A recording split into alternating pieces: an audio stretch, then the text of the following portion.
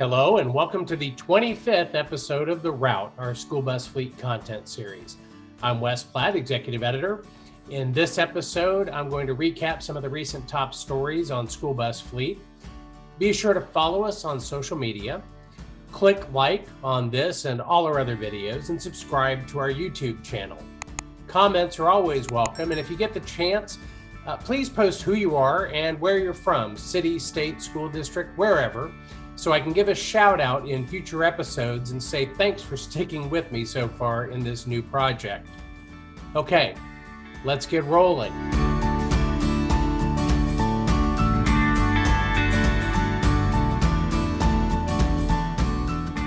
Our first stop is the New York headquarters of the National Association of State Directors of Pupil Transportation Services, or NASDPS.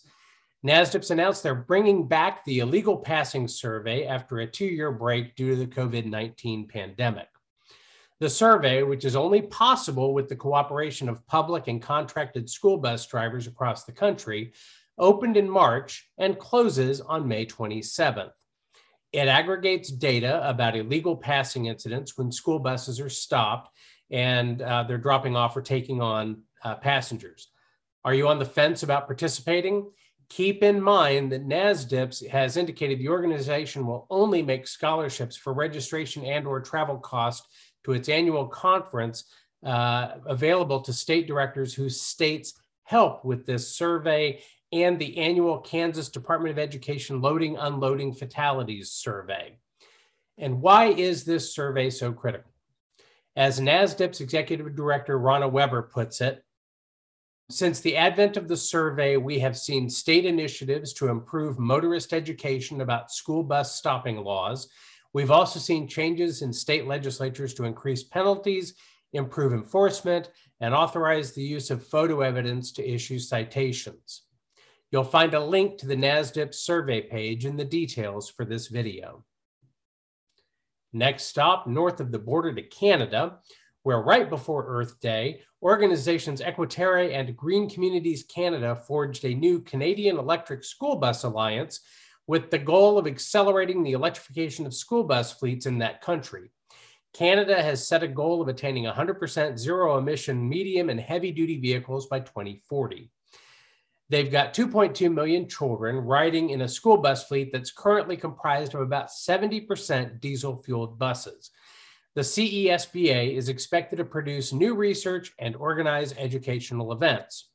You may recall in episode 23 of The Route, we covered the Electric School Bus Collaborative, a similar initiative in the United States, which brings together the resources of the School Superintendents Association, the National Association for Pupil Transportation, and the Association of School Bus Business Officials International.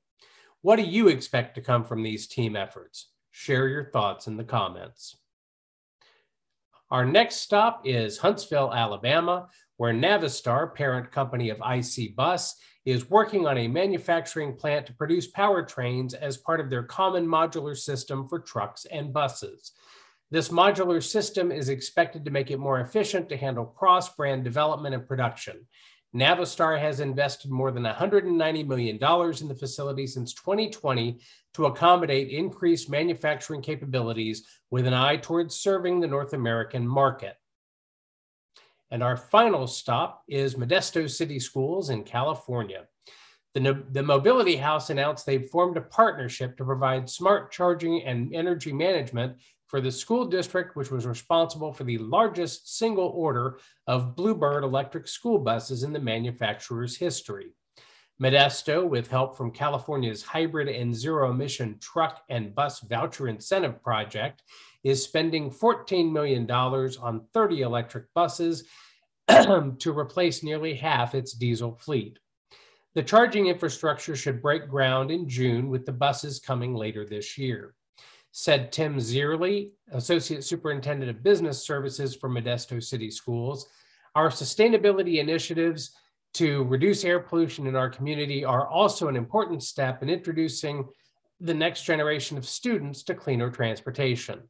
I'm proud of Modesto City Schools for leading by example and becoming the first district in Stanislaus County to integrate zero-emission buses into the school system.